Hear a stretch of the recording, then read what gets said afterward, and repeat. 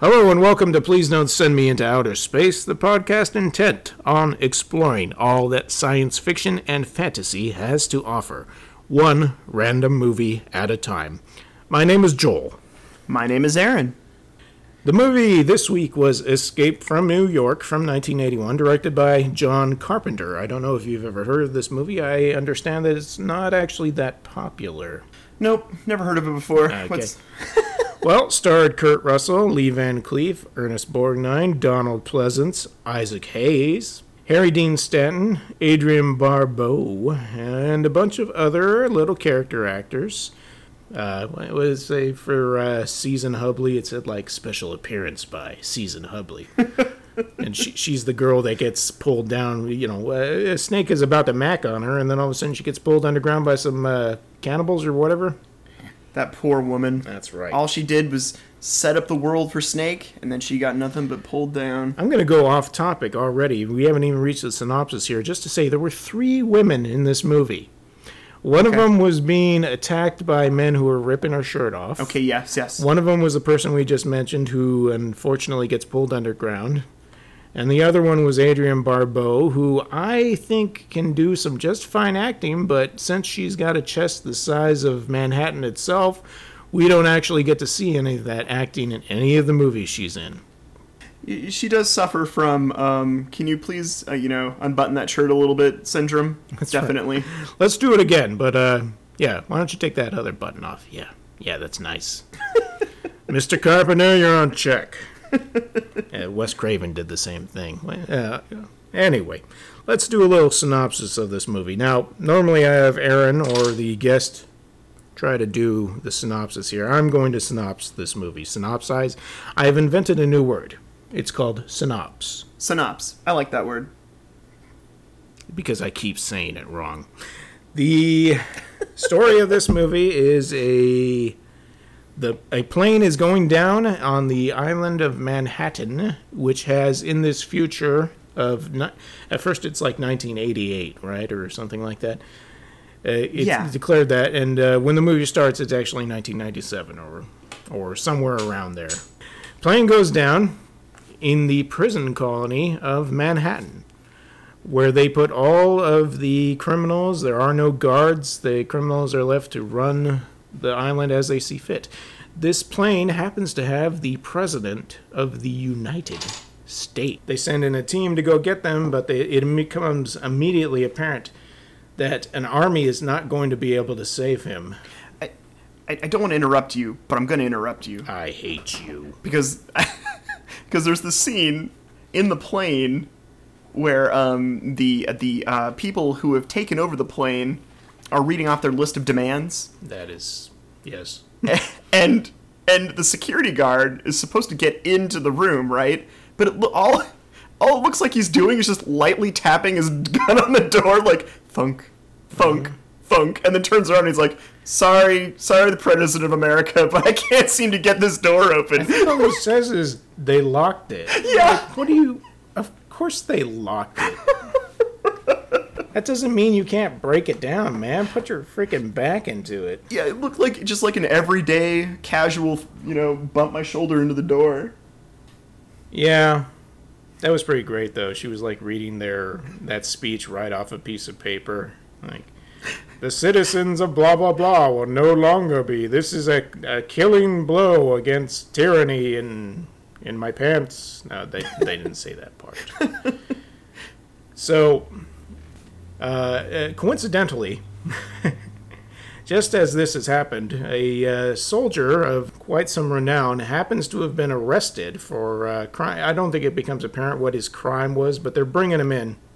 And they decide, they give him an ultimatum. They say, hey, we will set you free if you go in and get the president back for us. Also, you need to get this video, or not videotape, you need to get this cassette tape. But besides that, El Presidente. And if you do that, all of your crimes are erased.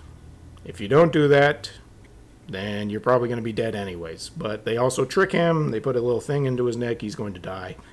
Snake says, sure, that sounds great. He skips his way onto a flying plane and goes in there, and then chaos ensues. That about sums it up. Yeah. Is this movie post-apocalyptic in your opinion? Because I don't think there actually has been an apocalypse. I think it's just Well, you get the feeling that we're on the verge. Right. The reason why Snake is going in to save the president is because he needs to be at a meeting. And this meeting is going to stop World War 7, 8, 4, whatever you want to call it, the next big world war from happening, from the nukes from being launched. So that's his purpose. Well, at least, the proposed purpose of putting a bomb in his neck is to make sure that he can, stop World War 3 or 4 or 5. yeah. It didn't seem like he would need to necessarily save the president if it was this cassette tape that was the important thing. We hear part of the cassette tape, and I don't really remember what they said on it. I should mention that I had never seen this movie before. Aaron, you've probably seen it a couple of times before. I've seen it. I've seen it twice. I think 2 or 3 times. It's a great movie, man. It's a lot of fun. Post-apocalyptic, though, I'm gonna have to say that it isn't. Now, obviously, the entire island of Manhattan is a prison colony now, which I'm gonna have to say that does sound pretty horrible. But I think that the world outside of this area is still in somewhat of a social structure. There's still, I don't think people are shooting people for gasoline yet, or at least, No. it's not perceived that it's gotten that bad yet. We never get a sense of the rest of the world. It really, you can tell where the budget was in this movie, and it was spent on the models that they had to do and the small amount of cast that they had, and that stuff doesn't really matter anyways, because it's really about this movie is about atmosphere. I don't even feel like it's a movie about Snake Plissken, the main character. I feel like it's about creating a feeling of what is it? What is the word? I think the word is dread. Yeah. You're walking. You see Snake Plissken walking through an empty Manhattan. He's just walking through the streets. There's broken cars. There's things that are on fire, and not a person in sight. Not a single person. Well, up until a certain point. But what this film does is it gives you this sense of dread as you're walking down these streets. At any moment, someone might be able to jump out at him. You're not sure when. You're kind of, the whole time, though, even at that, if Manhattan itself had been active at that time, there would have been cars everywhere. There'd be people walking, drunks everywhere. But that's not the case in this. Yeah. It's empty, empty, empty. Which is the opposite of the terrible sequel, which I had seen before this, that movie is just busy, full of people, guns going off, I guess because that was supposed to be like, this is what Los Angeles is like. And frankly, other than a lot of guns going off, it is really busy and terrible and awful. But, New York is busy and terrible and awful when it comes to the amount of people and noise volume and smog and stuff like that. But this movie had you really felt like this was not New York anymore. This really was just an empty zone full of desperate people, and who knows what's going to happen. And then you get to meet these characters that are thriving in it, like Ernest Borgnine playing a cabbie who... When we got introduced to Ernest Borgnine sitting in that theater watching the men do that musical number, he is shiny, and he's the only one who's animated, and he's smiling. He looks like pardon my French. He looks like a robot, and it's freaking. He's a freaky looking guy in this movie. I will agree with you that for the most part, most of the people on this island don't want to be there. And it's very obvious, and great acting, by the way. A bunch of really disgruntled people. But you're right, the cabbie, it's just, he's great. He's happy to be alive, Like you said, like a robot. He just has a smile on his face, the entire time. Snake runs into him in this place, and, they hop in his cab. And the entire time, he's just casually talking to him as he lights a model of cocktail and just throws it at a bunch of people, hey, how's it going? And just tosses it. He is the only one in this movie that smiles, except for crazy Peter Pan looking kid. I keep saying that. In the very beginning, we see this punk guy who threatens them to get the army away from trying to take the president away. And I keep thinking he looks like one of the Lost Boys or Peter Pan. Yeah. But I've brought that up several times, and nobody seems to agree with me. I know, I see it. He totally looks like Rufio, I'd say. Like definitely the weird white version of Rufio. Oh, he's a better actor than that.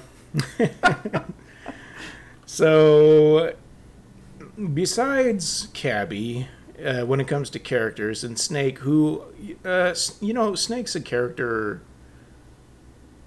I can't really delve into what Snake is. Like, I feel like, just like in the movie, Snake is an idea that has been blown up into people's minds, and everybody's saying, like, "You're Snake? I thought you were dead," and all this stuff in the movie. The reoccurring line in this film, definitely. What is he? What is so? Well, Snake Plissken was supposed to be a war hero, I believe. This is a man who's done several great things for our country. World War III. Yeah, he's listed as a dude who was on the president's list, I believe. And Of hottest asses. more than likely. I mean, we are talking about Kurt Russell here. So, but yes, and now apparently his crime that is his undoing is that he breaks into either Fort Knox or some type of high risk high security bank facility of some He just sort. wanted some gold. I think so, and that's what sent him on this course of ending up on Manhattan Island. So All right. So what makes him special is that he doesn't seem afraid of anything. yes, B, seems incredibly intelligent. Like, even though he's not afraid, he's not gung-ho about running into a situation. He is about stealth. He is about being quiet. He's about checking out what's going on before making his move and getting information that way. He runs into several dead ends in the movie, but that does not stop him. He keeps on going. Like, he is determined. And even saying all those aspects of him, I feel like his character was kept at a minimum so that we didn't feel like, you couldn't tell him what his favorite color was. yeah. No, I agree with you. They did dehumanize him a bit, but I think that was so that he could do his job. Right. The task at hand was surviving. He didn't want those bombs to go off. So I don't think we really had time to learn what his favorite ice cream flavor was, but which by the way, that would have been amazing had they actually discussed that in the film, just to hear hear Kurt Russell with that gritted tone. I really like chocolate chip, or something. If you don't have cookie dough, I don't want any. Yeah, something like that. But, pointing out that he doesn't seem to actually have a character other than the traits that we are presented with, that doesn't take away from the movie, because I feel Absolutely like the not. movie is not about Snake Plissken escape from L.A. It's about, I said it, no, not escape from L.A. God, York, help New York. me. Help me. It's okay, Get man. me some bleach so I can pour it on my brain. It's worry not about about it, Joel. Snake Plissken escape from New York, is what I was going to say. It's about the escape from New York. It is about what that place has become, about like I said, the people occupying it, about what's going on. It's so cool. Yeah, agreed. It's just it's a fun action movie too, and I love just the whole scope of it. Just the whole thing is just so much fun from beginning to end. I don't know, man. I love it. It's a fun movie. Yeah. So, I am happy about this movie for one particular thing. One particular actor. I love Kurt Russell. And I even like Ernest Borgnine a lot. Let me say that again. I like Ernest Borgnine, but Harry Dean Stanton is one of those, hey, it's that guy actors that you just can't. He played Brain in the movie. Oh, Brain. Okay, yeah, I was thinking Right. okay, cool. You see him, and you've been seeing him for decades. I think that a lot of people who didn't know him had become familiar with him as the Prophet from the TV series Big Love. Oh, but I haven't seen that show. But okay, cool. Well, that's because it's about your family. That's not true. But he's been in so many things. He had a very small part in the Avengers movie when the Hulk falls out of the Quinjet and like lands. He's the janitor that's like cleaning up the stadium thing. He's no like, "Boy, way. you don't got no clothes," or whatever he says. That's him, huh? Yeah, that's him. Oh, that's hilarious. Yeah. But He has that face then, man. He just has that face. you want to see a really good Harry Dean Stanton performance in Repo Man with Emilio Estevez. It's great. That movie is weird and great. Like, I Awesome. hope we'll have to cover it. Yeah, we'll have to cover because it. it has science fiction. Well, I mean, elements. if the randomizer, you know. I don't want to talk about the randomizer. I'm afraid of the randomizer. It's okay, Joel. It's okay. Anyways, just remember, was- you have emotion. The randomizer doesn't. Randomizer, he didn't mean that. It's cold and heartless and chooses films for us. okay. That, No. Aaron, there's blood everywhere. Anyway, I didn't know he was in the movie, so it was super cool to see him just out of nowhere. And he has a pretty big part in this movie. He becomes one of Snake's kind of sidekicks. He goes along with it pretty well, I guess because he thinks he's going to get off the island or something like that. well, it goes along with the fact that almost every Snake is like a public character. He's a public character in this dimension or movie. I guess he's known throughout everywhere, and specifically, Brain has worked with Snake before. Their first conversation is about that one time that didn't go well. Right. And You get the sense that they were in the war together or something Yeah. like that, right? Yeah. I don't know if they specifically mentioned that. they mentioned, just in distant memory, I can't remember the name of the mission or whatever. They gave brief detail but basically just leads to the fact that, we know each other, so you're going to help me, kind of a Yeah. thing. You and your girlfriend are going to help me. I got to do better. You and your girlfriend are going to help. Nah, yeah. More solid Snake than Snake Plissken, but I like it. Metal Gear. Yeah. Yeah, so Brain is one of the big... Harry Dean Stanton's character, Brain, is one of the big cheeses on the island. He's basically the right-hand man of the Duke. Yes, the Duke of New York. The Duke who happens to have the president, because of course he's with the Duke. Somebody even says that. The Duke has him. Everybody knows that. Which is That's funny. Cabby. Oh, Cabby says that? I keep... About a week after we watched the movie, I watched the movie The Game. So I keep mixing up the part where... have you seen the movie The Game? No.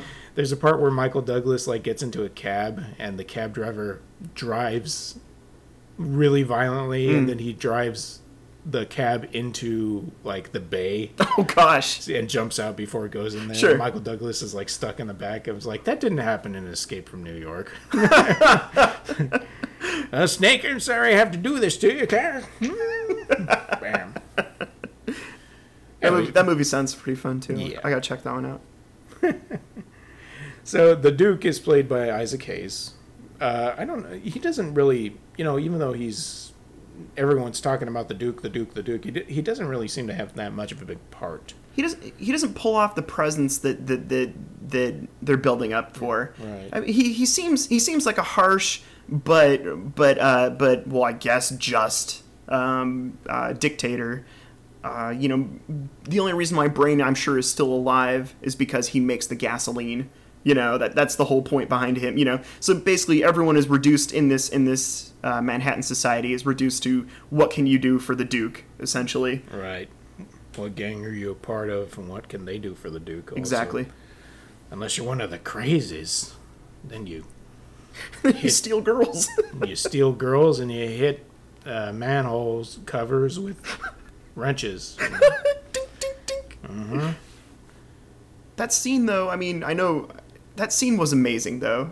The amount of foreboding that you got when that crazy was just running around and hitting plates. You're you just get this insurmountable feeling that it's gonna get bad real quick. On top of that, that scene is directly precedes where Snake has he'd been using a health monitor type thing to track the president. It turned out that they had put it on just some random goober guy. I'm the president, and he starts singing "Hail to the Chief." It's like some Christmas. It's like "Hail to the Chief." Right? He's singing some Christmas song, but with a "Hail to the Chief." It's pretty great. But after that, it's like he doesn't know. He communicates back with Lee Van Cleef, who is the like general type person who sent him in at the first place. Remind me to go back to Lee Van Cleef. No problem. But he doesn't have a lead. So he's just kind of walking down the road trying to see maybe if he can find somebody he can ask about this or something like that. Somebody else he can hold the gun on. And that's when you first see that one crazy guy tapping on the manholes. And you're like, what is going on? That's what he's thinking. You can see it on his face. He's thinking, what is going on? And then they start coming out of the woodwork, and he's running with them also. Like, he's not... It's almost like he's trying not to panic. Yeah. He's just looking for a shelter real quick, and he does. He ducks in, and that's when we meet that girl for about 2 minutes. And, yeah, that's a really good scene. Because you don't know what's going on. Yeah, it's just... like, even with the build-up leading to that, where you don't see anyone, and then when you do see everyone, it's just like your worst fears are confirmed that everyone's just flipping crazy, you know? So way to go, John Carpenter. That was, well played in my opinion. About a month and a half ago, I had just watched Attack on Precinct 13. I haven't seen that one yet. Yeah, it has a scene that's actually really similar to that because they're all hauled up in Precinct 13. And the gang, the multicultural gang that's attacking them, sure, is just like a zombie horde because there's tons of them and they just keep rushing in and stuff like that. It's kind of like the Crazies. Oh, cool. Yeah, I've wanted to see that one. It's worth a watch. It's got some really good performances. I wouldn't say it's a good movie, but I'm a snob. So Lee Van Cleef. I'm familiar with his Western work. You know, I think I've only seen like 2 movies he was in. I've seen The Good and the Bad and the Ugly, of course, and Take a Hard Ride, which was kind of a blaxploitation Western type thing. That sounds kind of fun, though. It's very enjoyable, but I didn't recognize him because I mean, he does kind of have a distinctive face or anything like that. Yeah. But I've just never... First of all, I don't think I've actually ever heard his real voice because I'm pretty sure he was dubbed over in both of those movies by somebody else because it was Italian stuff. Okay. And second of all, it's, he's older. Yeah. All this stuff like that. But I like him. I like Lee Van Cleef a lot. I think I'm going to send him a note that says, "Do you like me?" And say, yes, no, maybe. See what I get back. What do you think? Think I got a chance? I think you do, man. All right. Just got to find that address. Mm-hmm. 111. I'm not alive anymore. Street. Aww. Rest in peace, man. What were you going to say? Oh, I was just gonna say I haven't. This is the only film I've seen him in, and sure he wasn't very menacing or foreboding to begin with, but later on in the film, you definitely get the sense that this guy can run. He is obviously top dog here, and people are definitely willing to listen to him as he rules with an iron fist. Yeah, totally. Wait, what? Van Cleef, right? Oh, he's weird. I don't know what his thing is because when he shows up on the base, he's comes out of a limousine. Oh, yeah. And he's not there for what's going on with the president's plane either. He just, it's almost like he just happens to be showing up. Yeah, it's just extra fluff at the beginning of the movie. Sure. So, I feel like we're running long on this already, but there's so many things I want to talk about. I want to talk about the special effects and how I love old school special effects. I love that they had to use models. Yes. And that whole computer grid thing where it was supposed to be the city where it was just they had made a model and painted it green and that. Yeah, and just ran the camera across the top of it. Oh, So good. beautiful. They were still doing that in like Hackers. Oh, really? There's like a scene where they're like going through the mainframe and it's Sure. stuff like that, and it's like a painted model. Physical model? Mm-hmm. Oh my gosh. Yeah. That's so cool. Yeah. I want to see Hackers again. Oh, this movie's better than Hackers. Oh, obviously this movie's way better than Hackers, but Although this movie was sorely missing some Matthew Lillard. That's, I gotta get my fix. The president's plane in the beginning, obviously a model, and the glider glider, he yeah. goes into, that's freaking the pod too, the bright orange protect the president pod. Yeah. That was well done. Really well None done. of that. Like, I wish practical was still the way, like a cheaper way to do things. I realize that cost concerns and contracts with digital companies are what rule what kind of effects are on there. But when Snake is walking by the wreckage of Air Force One, it's like I feel like I could reach in and feel that set. Absolutely. It wasn't an explosion or anything like that. They didn't need any of that kind of stuff. I mean, that wasn't, even though this movie is kind of like famous for being the action movie, it's not, it's all quiet and slow, like we've been saying. And there's a reality to all the sets that is just not a thing anymore. Yeah, and definitely, I feel that unfortunately a lot of the computer generated stuff, definitely you lose that feel, that tactile feel. But I mean, if there are a few directors that find fusion, I think Del Toro can definitely use a lot of practical and still use some CGI. And Well, you saw that amazing Mad Max Fury Road. I mean, that was a awesome combination of practical and special and computer or whatever, the digital. Digital. It's called. Like some of the things that they did stunt work on is like, no, I don't think people would do that anymore.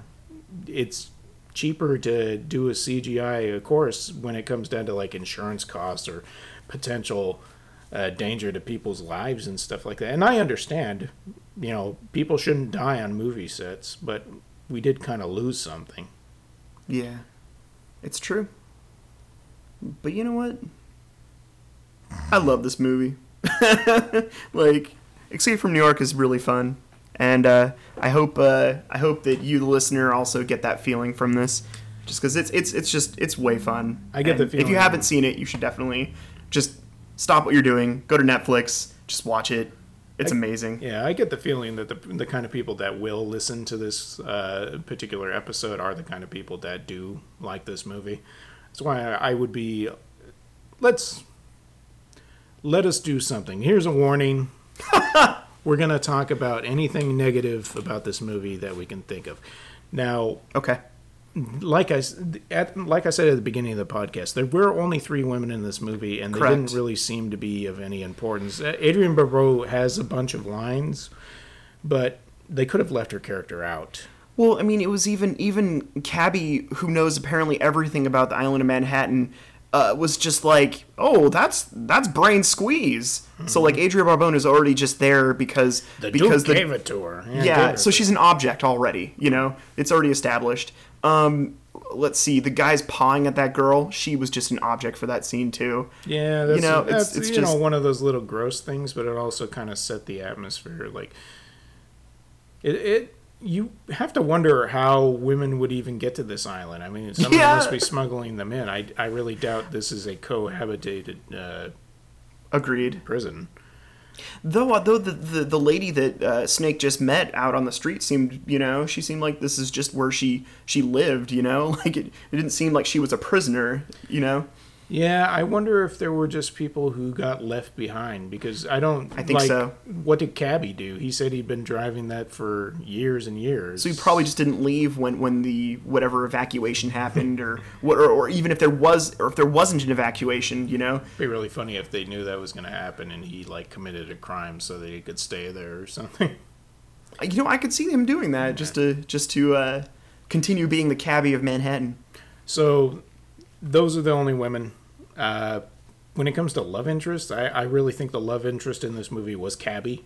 Yeah, because Spoiler, when Cabby gets shot, that's the only time Snake really seems kind of torn up about what happened. And the end of the movie is kind of a direct, like, this one's for you, Cabby. yeah, it was the causation for what he decided to do. You're right. Mm-hmm. Wow. Wow, I never made that connection before. Wow. So sometimes love just happens on the battlefield. So what else? I mean, is there anything else really? If I could be critical of this film in any way, what would be the thing?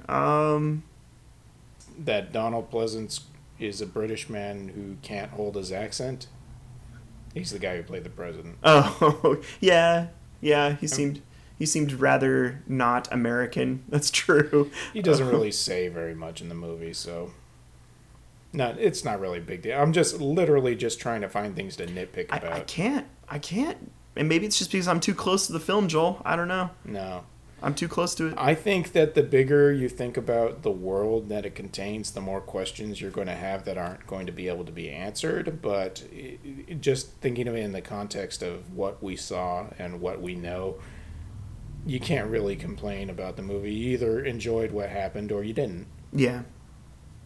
I know that some would criticize John Carpenter's soundtrack skills, but I'm going to defend it, though, even though this is our critique moment. Listen. Because I flippin' love his one-key synthesizer, dude. I'm sorry. Listen, Aaron, I like John Carpenter's soundtracks. I like to listen to them outside of the movie. Now, this one, the soundtrack to the entire movie had some great parts to it, but there were a lot of single-note things that he was just holding on to that kind of felt like, you didn't have to do anything here, man. You could have left that out.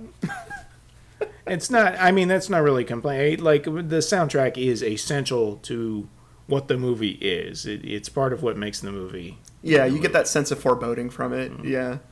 But yeah, no, you're right though. I'm okay. I'll be realistic. If I have to critique anything, definitely the single note scenes are just kind of like, just hit another key, man. Just scene. Yeah. I think that's about it though. That's all I can really critique on it though. I'm sorry. Yeah, that's all right. You tried your best. I understand. I don't need anyone to spit on this movie, and I don't think it needs to be spit on. If you don't like it, you don't like it. It's not a big deal. If you do like it, you do love it. I totally understand that too. It's all cool around here. Yeah, man. Put down the gun. Okay. It's just a podcast. Oh, you're just cleaning the gun? Well, good for you, sir. So, we are going to fire up the old randomizer here. All right. And this time... Well, okay, here's the knobs. We're going to try not to do anything that's going to cause ourselves physical... Ow! Ow! Joel, what are you doing? What? Why did I replace the buttons with needles? It seemed like a good idea at the time. You must have been watching them Hellraiser films or something. Oh, yeah. Pinhead. You're a pinhead. All right. Okay, so... Oh, okay. So once you took your finger off the needle there, it slid back into the machine and made some noises. Whoa, that's kind of gross. It looks like it needed my blood to activate. Oh, man. This thing is getting weird. Okay, the movie it gave us was Jungle Book from 1942, directed by Zoltan Korda. This is going to be our first fantasy movie. Because I don't think they have any sort of robots in Jungle Book, but I could be wrong. We'll have to see. I actually have seen this movie before. I shouldn't pretend like I haven't. I watched it when I was going through... what happened? My mother got me a collection of free movies from like a DVD collection thing. It's called like The Great Movies, and it's mostly like TV movies with a couple of other things that are just don't belong to any company. Yeah, it seems like an old-timely film. Yeah, it's pretty good. Cool. I think we'll have fun. Well, I'm looking forward to it. Thank you, Randomizer, For Yes. And please don't take any more of my blood, especially not while I'm sleeping. So we will be handling that Jungle Book 1942 next week. Until then, I'd just like to say that Escape from LA is a bad, bad movie. But we watched Escape from New York, so I should stop talking about it. Thank you for listening. My name is Joel. And my name's Aaron. And we see you next time. Bye. Bye.